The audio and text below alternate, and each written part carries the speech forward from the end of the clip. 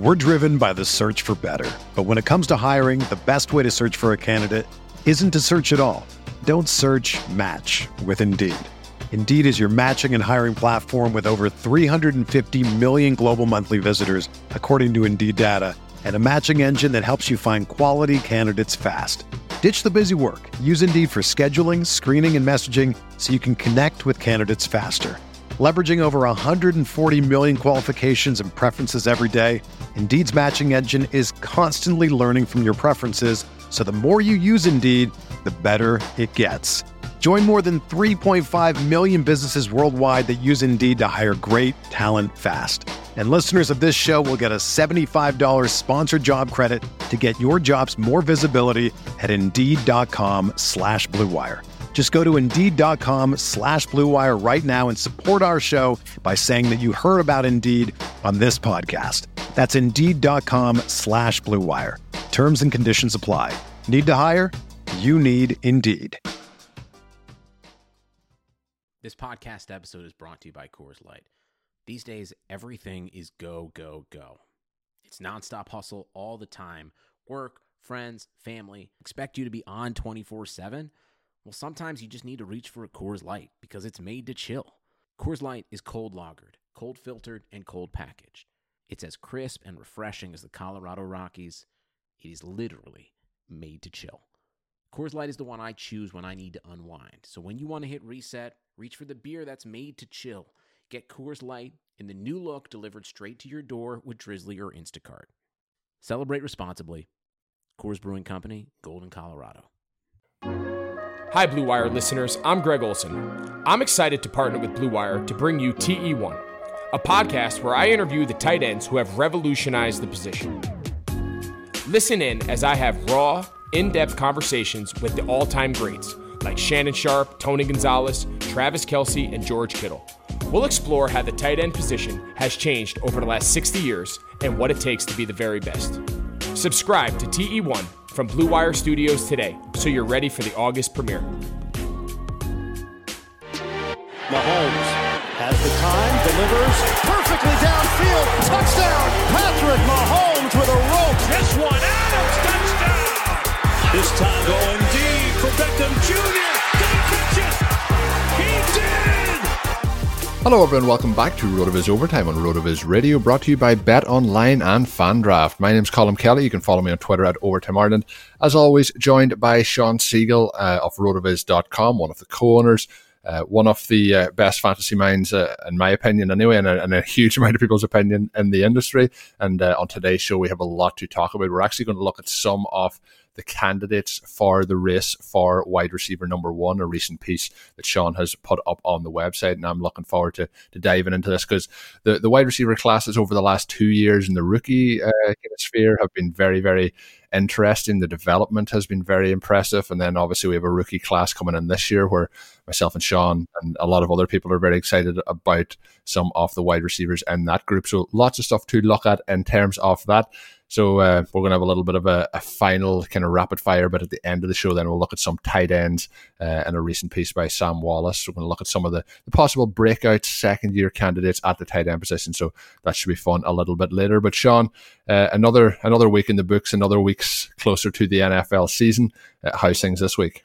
Good. And like you said, excited today to talk about some of the wide receiver one candidates, looking a little bit at what it takes to be a wide receiver one, the sort of stat profile, the situation a receiver would need to be in, and then sort of go through maybe the best case scenario for a lot of these guys, see how many players, even if it's more of an outside kind of chance, could finish as that wide receiver one, and figure out if that gives us any actionable information in terms of how we want to go about our drafts in those first 4 or 5 rounds. And that kind of leads us into today's FFPC stat attack, where we're going to look at Michael Thomas. He had 374 fantasy points, a 33% target share, 725 yards, 9 touchdowns, and 70 fantasy points over expectation.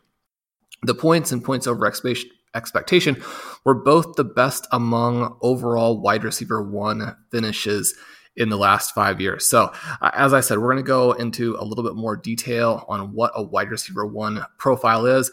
But Michael Thomas, as we all know, coming off of his historic season, was a very impressive wide receiver one for us last year.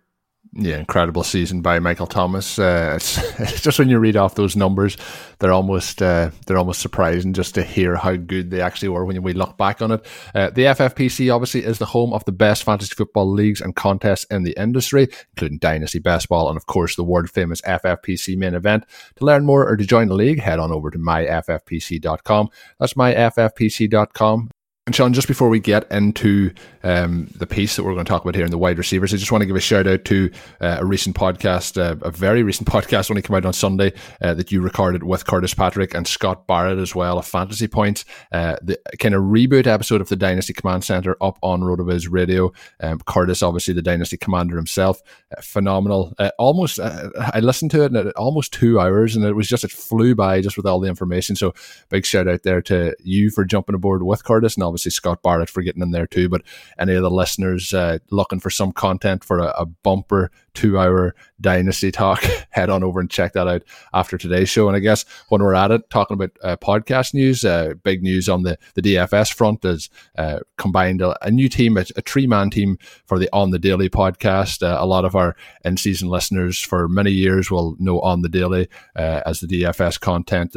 Obviously, we talk about it on a number of shows, but it is predominantly for that weekly aspect. And TJ Calkins, along with Sal Leto, a lot of people know obviously from the Scott Fish Podathon, and then our own man Matt Jones combining for that 3-man crew. So I guess exciting times. I put out a shout to see anyone interested in those roles maybe about 2 weeks ago, and the influx of interested parties was just amazing. And I have to say, when we look at the trio, it was planned to be a 2-man show. Just the talent to put together that 3-man team, we had to go with it. So exciting times on RotoViz Radio. Sean, firstly, I guess with the kind of relaunch with the way Curtis is going with the Dynasty Command Center, very exciting, and to get those trio ready for the DFS season is going to be pretty fun. Yeah, it was a real treat to be on that first reboot episode of the Dynasty Command Center, and we really appreciate Scott coming on there as well. He had a lot of cool insights, as he always does, and one of the more fun people in the fantasy community. Certainly, if you want to get on there and listen to someone having some fun, having some interesting pieces of information, and really a fun person to interact with back and forth. Scott was a great listen there. And yeah, we're ecstatic to have those guys on the DFS pod. So that'll be a must listen on the weekend as you get ready to put together those lineups. So we're very excited about that. And things look brighter and brighter for RotoViz Radio all the time. Yeah, it's going to be fun. Really looking forward to this season. The team we've put together, so much good content, and obviously shows like the RotoViz Report with Hassan and Blair will be jumping back into full kind of weekly mode very shortly. So looking forward to getting all those guys back into the rotation. Sean, let's jump into the wide receiver piece. Obviously, you mentioned Michael Thomas a moment ago. He clearly is the number one. First, I guess we'll start with the expectation. Is there your expectation, is he still the guy to catch in 2020, or is it a little bit closer at the top than people might expect? He's definitely the guy to catch. I do think that in as crazy a season as we're likely to have, and with Emmanuel Sanders, going in there, perhaps finally giving another wide receiver to siphon off some targets, that opens things up. And, we know that little nagging injuries happen, that kind of thing. Perhaps, the Saints are back in a situation where they are really dominating these games in the first half. Their defense plays well and they don't have to pass a lot in the second half of games. There are a lot of ways that he could be held down a little bit. And really all we have to look back is the previous year. I mean, Michael Thomas has been very good for a long time, and yet DeAndre Hopkins was the wide receiver 1 in 2017 and 2018. And a guy who's in the mix, Devontae Adams, someone who could have that kind of season where he has a 30% target share, 11, 12, 13 touchdowns. And so there are definitely competitors. And one of the things I wanted to do in this article is, number one, kind of give us a baseline or a foundation for understanding what a wide receiver 1 season looks like. And then number 2, go through a bunch of guys, maybe deeper than most people would think is really realistic, and figure out what the scenario would need to be for those players to make that big leap. So we look at the top 20 wide receiver seasons from the last 5 years. 13 different players. 18 of those seasons went over 300 points. And from that group, Hopkins and Antonio Brown are the only players with 3 appearances in the top 20. And then Hopkins is the only guy who twice has been the overall wide receiver 1, right? We look at those 5 wide receiver 1 campaigns from the last 5 years, and we see some themes emerging. Almost all of those campaigns, or all of them, 150 plus targets. Most of them 160, 170 plus targets. All of them, except for Antonio Brown in 2016, had at least a 33% target share. And so when we look at what you're going to need to have, Brown was down around 26%. He also had the lowest number of total targets, which would be that 154. He obviously balanced that out with 12 touchdowns.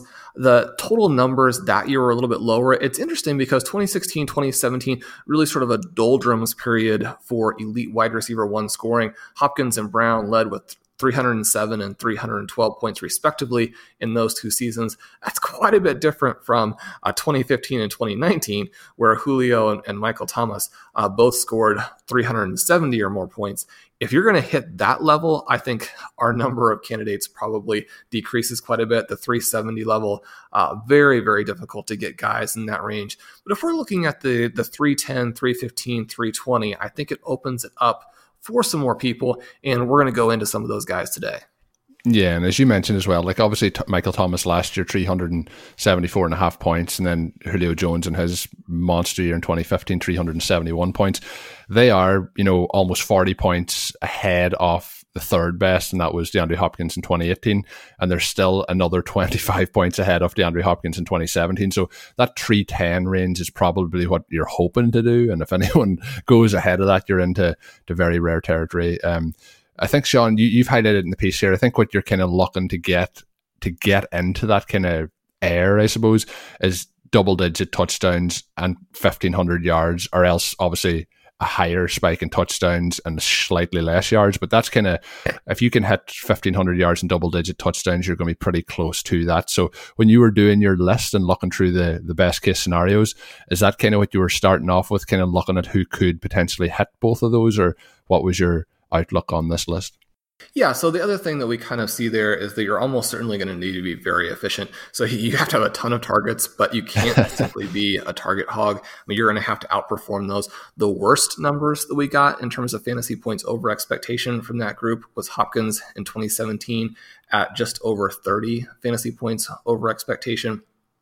The following year, he jumped up to 65. Last year, Michael Thomas at 70. So you're going to need to have that efficiency as well. And as you mentioned, a lot of that can come from touchdown scoring, but you want to have a high catch rate. You want to have a little bit of that vertical ability, or some type of ability to create yards per reception. So you're either turning those air yards into yards through having a high catch rate, having good yards after the catch, something like that. And I don't think it comes as a surprise to anyone that partly what we're saying here is that you have to have a lot of volume and you have to be very, very good, right? You're not going to see someone who is just a marginal player who somehow fell into a situation where their team didn't have anybody else. And so then you get a ton of targets and then you end up as the wide receiver 1. That's not going to happen. So we're going to need some guys with real talent in the perfect situation. As we look at the top 5, I don't think that there is anything too controversial about saying that any of those guys could be number 1, right? Davante Adams, he's been at the 30% target share level before, doesn't have people coming in to really take those targets. Aaron Rodgers, someone who has given big touchdown seasons even to peripheral receivers. So Adams, a pretty clear choice there.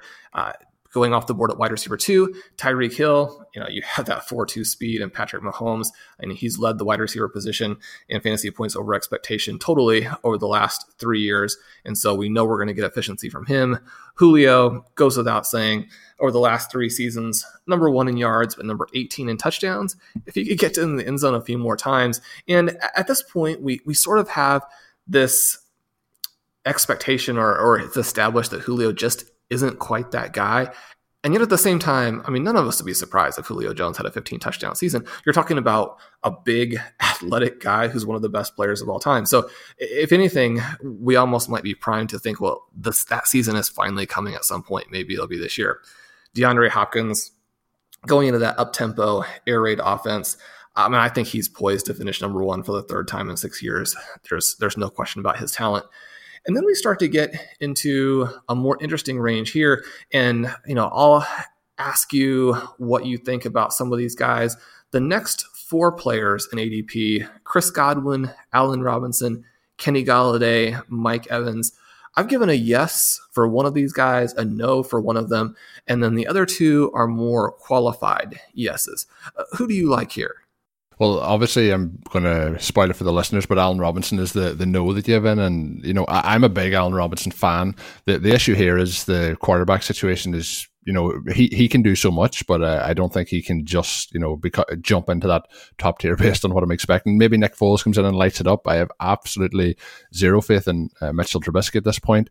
That's my big issue there. Obviously, you have the 2 Buccaneers wide receivers. Both of them, I would be happy with both of those guys on the rosters. They're both yeses for you in this. And obviously, I think we'll see what happens now as training camps progress. But, I know they have been working out a little bit with Tom Brady and as the rest of the Buccaneers have. But there is that concern, new quarterback and how that offense all gels together. But I think both of those guys, if you're betting on talent, they're both very, very talented. Now, I would expect that to happen.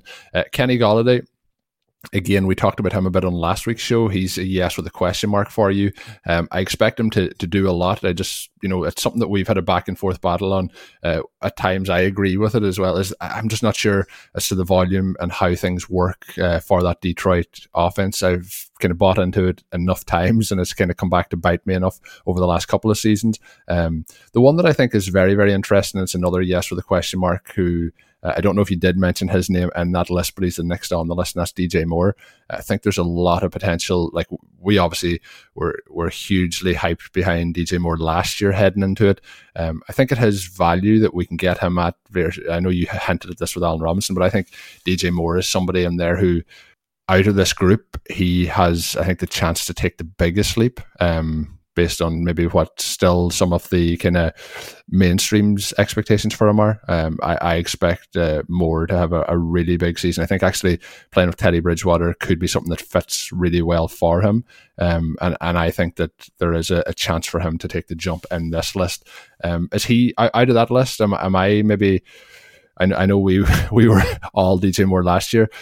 Do you think there's a cap there in what his ability is? Or, if you're looking at seasons in the NFL versus projecting forward, I think he is the one that would excite me to draft out of this list.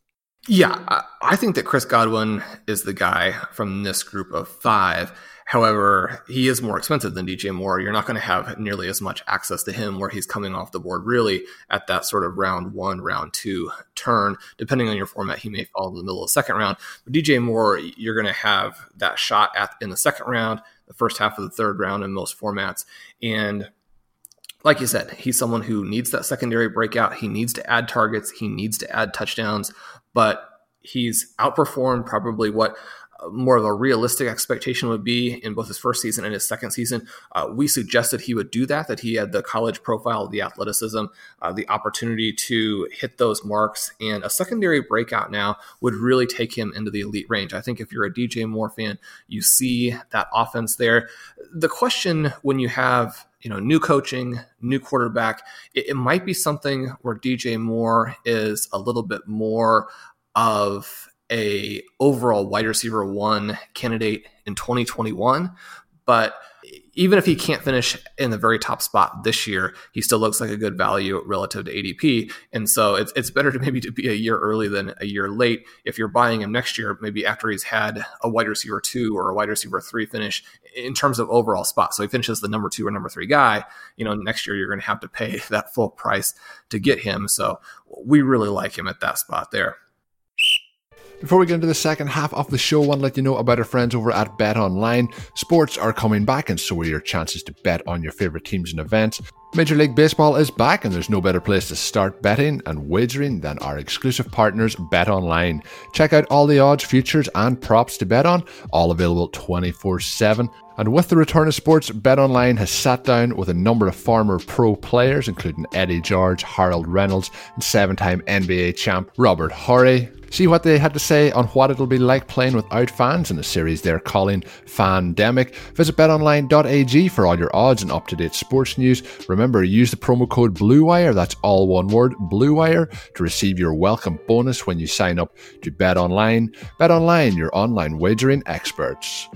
We're getting ready for fantasy football draft season. Are you ready to take your fantasy football league to the next level when it comes to drafting? You can do that with FanDraft, the online fantasy football draft board. FanDraft makes your draft feel like an actual NFL draft with features such as a streaming ticker, live draft clock, custom logos, walk-up songs, and multiple draft board displays and more.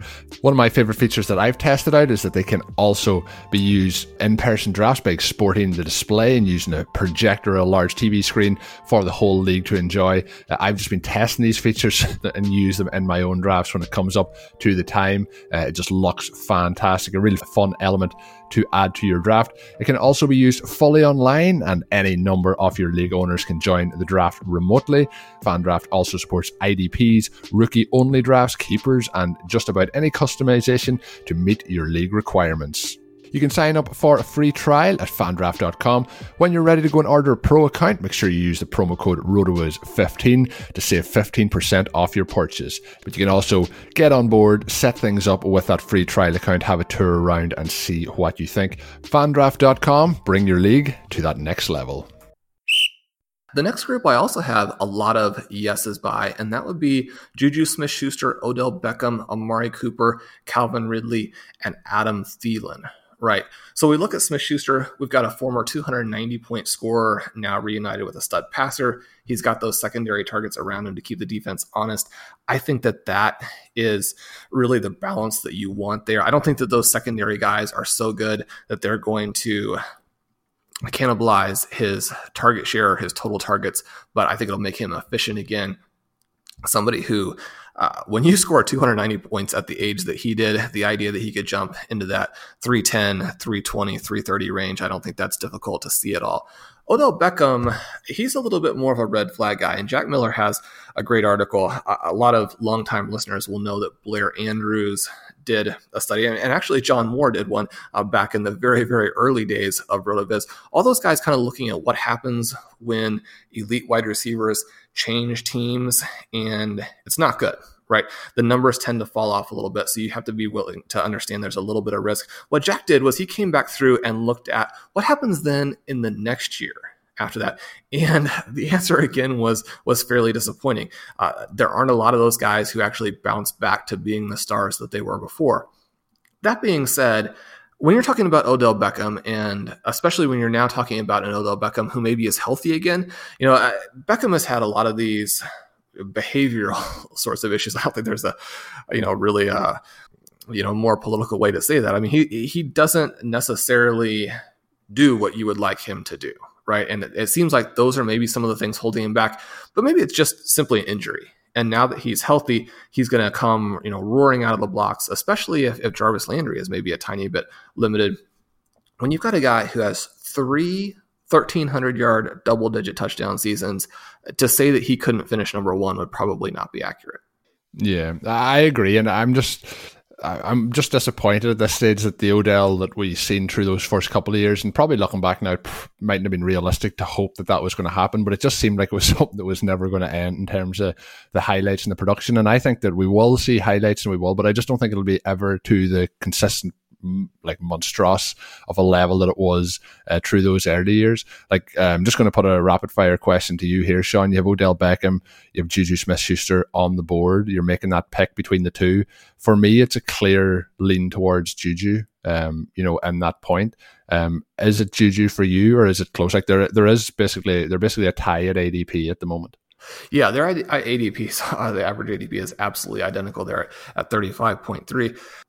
I think that, for me, it is going to be Juju. I think you have more red flags with Beckham.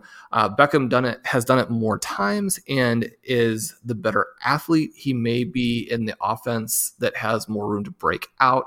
And so there are plenty of reasons to like him there, but I think you go with the guy who is just going to break back out and have that 10 touchdown season. Very, very solid. I think that the floor with Smith-Schuster, even with how bad last year was, I think the floor for him is very, very high. Speaking of someone with a high floor, but maybe doesn't have the ceiling, so he'll be one of our first no's, Amari Cooper. His target share has topped out around 22%, and now we have CeeDee Lamb joining the mix. Cooper, he's one of those guys we like. You've been on record in the past saying you thought he could get to wide receiver 1, but with what he's sort of established himself as now in terms of volume and adding more competition to the mix, he's probably a guy I would look at as a good buy, but not someone who has the potential to be that wide receiver 1. Yeah, I think if you're setting up your draft and you're looking through it, obviously, and you mentioned earlier, but Chris Godwin, like if you get Chris Godwin at the 21st or 20th spot, somewhere around that range, or even if it's a little bit earlier, DeAndre Hopkins, and then you're coming back for another wide receiver, having him as a wide receiver 2 on your roster is going to be something of a strength. I think definitely there is other people in this range that we're talking about, including Juju, and then the next one who there's a question mark beside the name of Calvin Ridley, who I might be leaning towards as well, but we'll go to him in a minute. But the thing with Amari Cooper is the Dallas Cowboys offense, the way it gets spread around, it is heavily involved in the running game. Cooper has those big breakout weeks, but he also has a lot of those weeks then where it's not really, and it is a trend when we look back on it. It's like it's been consistent that he's had those big weeks and then had weeks where it's not just going to be as good for your fantasy lineups. But there's no doubt in my mind that Cooper has the talent and he has the ability, but the consistency, whether that's him, whether that's the play call, whether that's the offense, even whether that's the quarterback and how it's used, I just don't know if it'll, I don't see it all coming together in Dallas this year for him to be the wide receiver 1. And I have said in the past that I think it might have been 2 seasons ago, prior to his trade, that I called that, and it worked out pretty well after the trade, but didn't work out too good for his final run there in Oakland. But I just think that there's too many pieces that would have to fit together for that to happen. But if you can get him on the roster at this current ADP, I think he's still somebody who's good to have on the roster, but I don't think he'll make the jump to wide receiver 1. Now, the first one on the list who has another teammate on the list is, I mentioned Calvin Ridley. Obviously, Julio was number 4. If you were picking one of them, I think you still have to go with Julio based on year-on-year production. But we obviously, again, very high on Calvin Ridley and his breakout opportunity last year. This year now, Hooper is out of town at the tight end position. It's him and Julio. They're a team that love to throw the ball. When I'm looking at Cooper, it's something that I'm kind of downgrading him on, but Ridley, there should be plenty of opportunities. What's your thoughts on him? Are you still as high on him as we would have been this time last year? Obviously, there's a huge change in ADP, and like we touched on there with DJ Moore, do you think the secondary breakout is set to come from Ridley? He's the guy where I think the season will be very interesting because you look at DJ Moore, everybody is on board with DJ Moore and his talent. It's a matter of, what will the offense allow him to do in this season versus where he'll be in the future. Not everybody is on Calvin Ridley, right? There's a lot of, there's internal disagreement at RotoViz, out in the greater fantasy community. Obviously, a lot of people love him. A lot of people are pretty skeptical and see him mostly as your very solid, maybe high-end number 2 receiver in terms of on his team, right? To where if Julio Jones isn't there, then maybe he doesn't function as well because he's not a guy who can get it done himself. He needs to have the defense focused elsewhere, and then he can take advantage of some of these openings, some of these opportunities. I'm a little bit more of an enthusiast and think that he could be ready to take the next step. With how good Julio has been and was last year, we wouldn't expect this just absolute collapse unless there was an injury, right? Julio looks like a guy who could continue to have elite performances for a number of more years. At the same time, if you did see a little bit of a step forward from Ridley and a step back from Julio and they flipped roles, you'd be potentially looking at a version of Julio Jones who maybe didn't have whatever weird touchdown liabilities that Jones does have. I mean, Ridley has shown through 2 seasons that he is very, very good at finding the end zone. And again, much of that may simply be the attention that Jones gets and how much easier he makes it for the other guys. But we've talked a lot at RotoViz through the years about the value of these big wide receivers and that they tend to score touchdowns better, that they're more difficult to replace in terms of the specific things that they do, even as reality players, and you should be looking at these guys. At the same time, it's definitely the case that there are individual smaller receivers who can be just flat out awesome, right?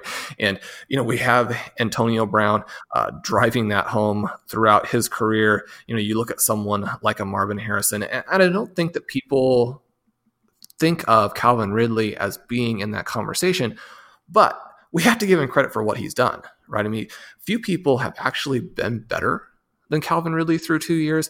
And if you look at Calvin Ridley compared to Antonio Brown through 2 seasons, you can see how far ahead he is. Now, the expectations are different because of where they were drafted. And had Antonio Brown been drafted where Calvin Ridley was, maybe the Steelers would have used him in a role where he would have been immediately fantastic, right? So it's apples and oranges. But in terms of where a guy like Ridley could be and where he could go to, I think that he has that upside. Now, is he one of the most likely guys to finish as the overall wide receiver 1? Definitely not. But I do think that there's more of a scenario for him to get there than what a lot of people are giving him credit for. Yeah, and I think there's definitely a scenario like, I've mentioned already how much I like Julio Jones. Been just one of my favorite players. Him and Megatron probably, if I was going through favorite players over the last kind of decade of watching, just for the sheer athletic capabilities that they have. But when we look at I think it might have been 2 seasons ago, we were having that kind of conversation with Juju Smith-Schuster, and could he at the end of the season finish with more fantasy points than Antonio Brown and the Steelers? And kind of, it's still that scenario, like, could he finish with more than Julio Jones? I would say possibly unlikely, but the one thing that I would give him a big edge in, and you mentioned with Julio and the touchdown side of things, Calvin Ridley he's played in the NFL for 2 seasons. He is a bit older than some people would expect. He's going to be 26 before the end of this season, but he has a double-digit touchdowns as a rookie, so 10 touchdowns that year, 7 touchdowns last year. He's on 17 touchdowns through 2 seasons, and we talked earlier about how somebody like a DJ Moore needs to get those touchdowns. Like DJ Moore through 2 seasons has 6 touchdowns. So that means Calvin Ridley has found the end zone 11 more times. And, if you were looking at who's likely, like, he has proven that he is capable of getting touchdowns. And with somebody like Hooper no longer there, who was a kind of big red zone threat for them last year, it should free up some more of those looks. And, he has that upside to possibly get double-digit touchdowns again. So if he can add those yards, now he would need to kind of almost double his yardage totals, but the last 2 seasons, he's averaged just over 90 targets per season. So then that led to just over 60 receptions, and he's averaged in the 800-yard range both seasons. So he does need to up the yards, but the touchdowns could be there if he gets an increase in those targets. So I do definitely think like there's a path to him based on where his volume is at the current moment. He's going at wide receiver, at ADP of 40, in terms of where he's going. So that's the 14th wide receiver on this list as well, Sean. So I think there's, like, if you're looking at some of the other players who are maybe going higher than him, like Kenny Gallday's proven getting into the end zone as well. But I just think I think there is a path for him, maybe not to get all the way to number 1, but to creep into the back end of that top 5. So I think he's somebody who's interested in this season. We're going to go a little bit faster through a couple of guys here. We have a list, Sean, here of 5 guys. I'll give you the floor to talk about which one you're most intrigued by on this list, and that's Adam Thielen, AJ Brown, Cooper Kupp, Robert Woods, and Terry McLaurin. We've hit on a few of these guys recently. We talked about Kupp, we talked about Woods, we talk all the time about McLaurin, and AJ Brown's obviously a favourite. Probably haven't touched as much on Adam Thielen, but out of this list, is there anyone that you want to highlight for the listeners? Yeah, Thielen, a guy who Neil Dutton wrote a really cool article on recently talking about all the risks that he had there. Madison Parkhill has him as a target and hopefully is going to have a little bit more of a response piece to what Neil has written. Thielen, I think, another example of those guys where he actually could be overvalued. And yet, if we're talking about players who could finish as the wide receiver 1, I don't think there's any question that Adam Thielen could be. I mean, he's only a year removed from a 309-point finish. If his target share jumps with the absence of Stephon Diggs, and he can somehow maintain that fantastic efficiency that he has with Kirk Cousins in an offense that maybe doesn't have the other guys there to pull the defense, then that's exactly the recipe for a wide receiver 1 finish. AJ Brown, similar issues to what we have with DJ Moore, where at least in 2020, the situation still doesn't look very good. But I put him on here as a yes because, are we saying that the next Andre Johnson couldn't be the overall wide receiver one? I think that he could be. Cooper Kupp, a guy I'm betting against, but we've talked about him on the show where he could be a sneaky player to finish up top. The range of outcomes tool really likes him, did an article on that. And for him to finish as the wide receiver one, I think it would need to be one of those years where the overall finish is very, very low in that 300-point range. I mean, he's not a guy who's going to go out there and score 350, 370 points, but the RO does like him. Robert Woods, love him as a reality player. He's someone who's not going to be the overall wide receiver one. We've talked about some better options for him at his price. And then McLaurin, if we were to see someone take that massive leap in year 2, then he could be the guy that gets there. He's almost in a sort of an AJ Brown scenario, but worse right there with Washington. At the same time, I think if his QB, if Dwayne Haskins comes out and actually plays the way he played at Ohio State, if he's a completely different guy, this Washington team should be trailing all the time. It'll be different than Tennessee in terms of, where they are passing in the second half of games. We've talked a lot about the air yard share. So not the total number of air yards, but the share of air yards that he had last season for his team.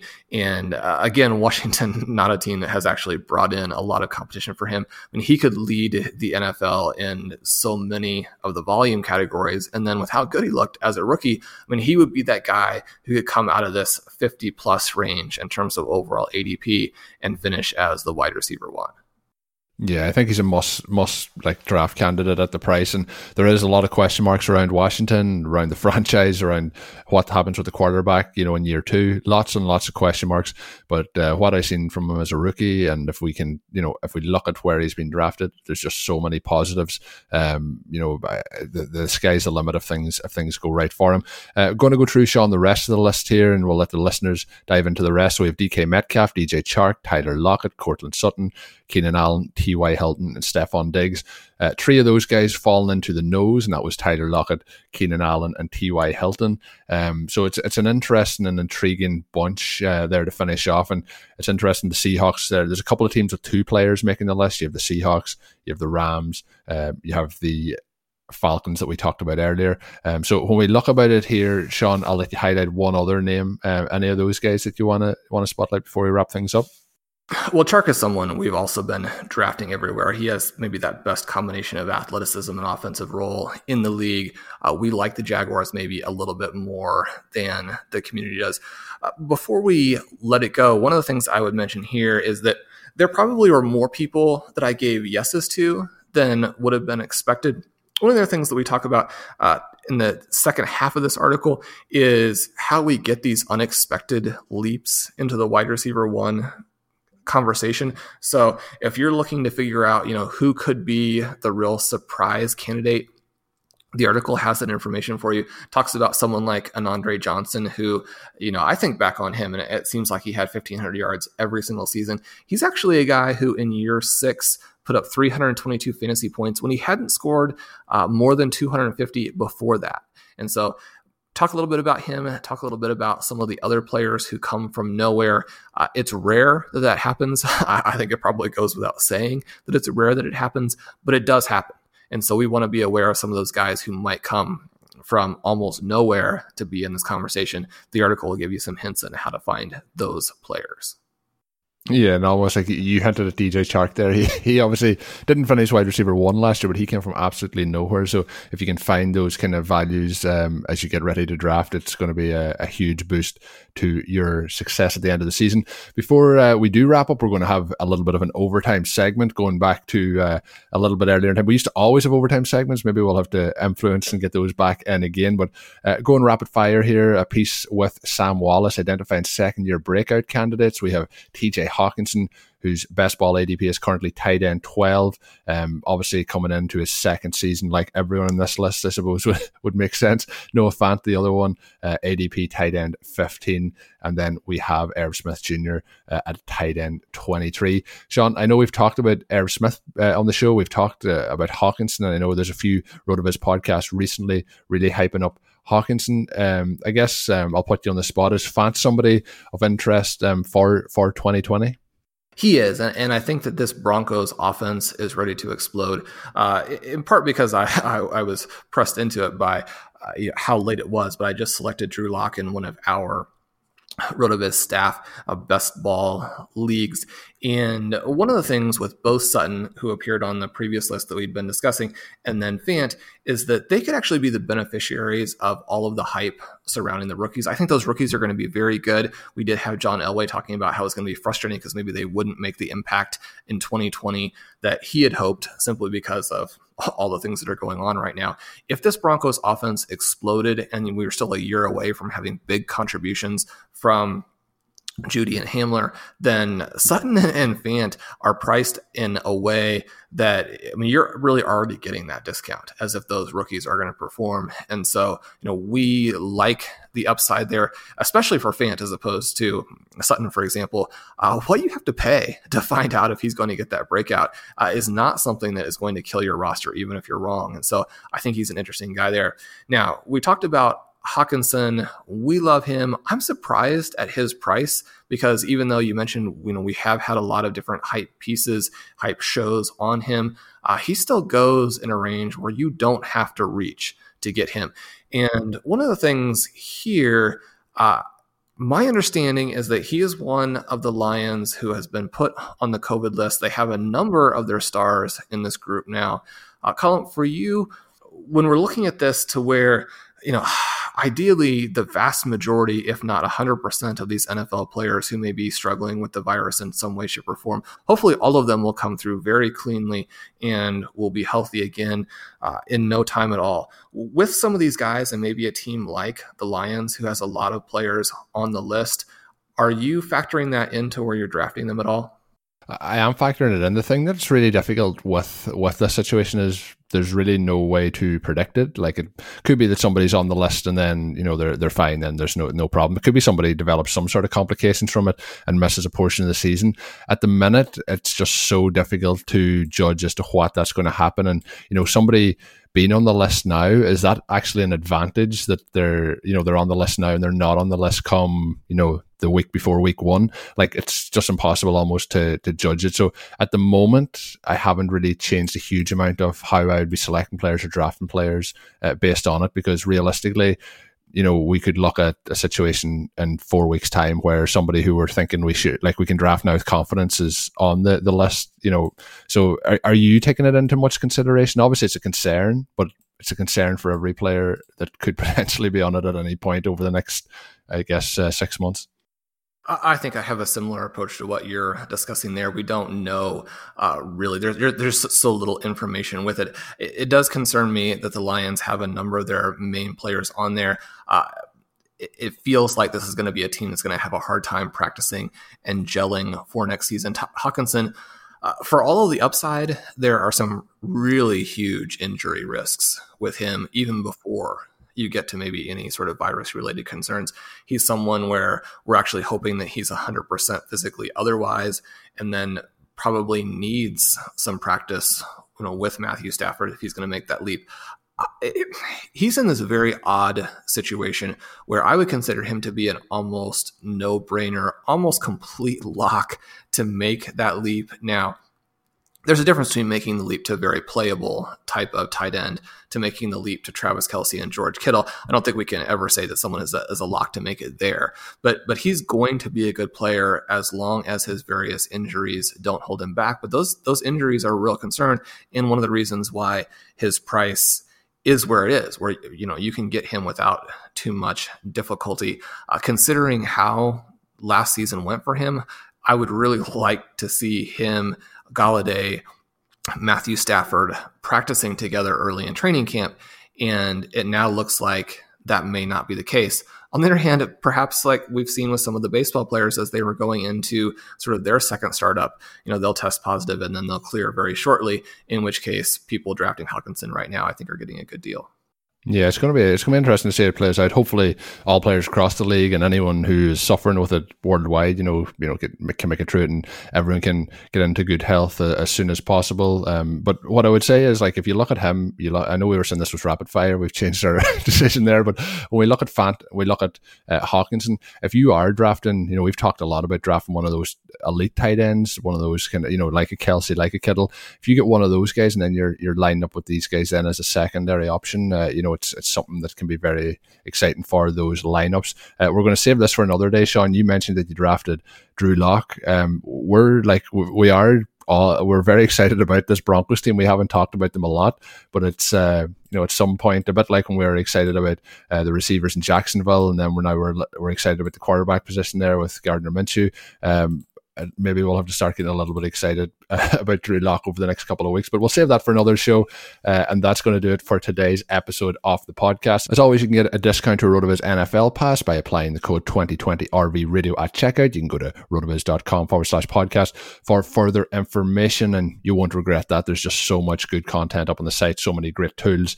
Jump aboard now and get yourself that 10% discount.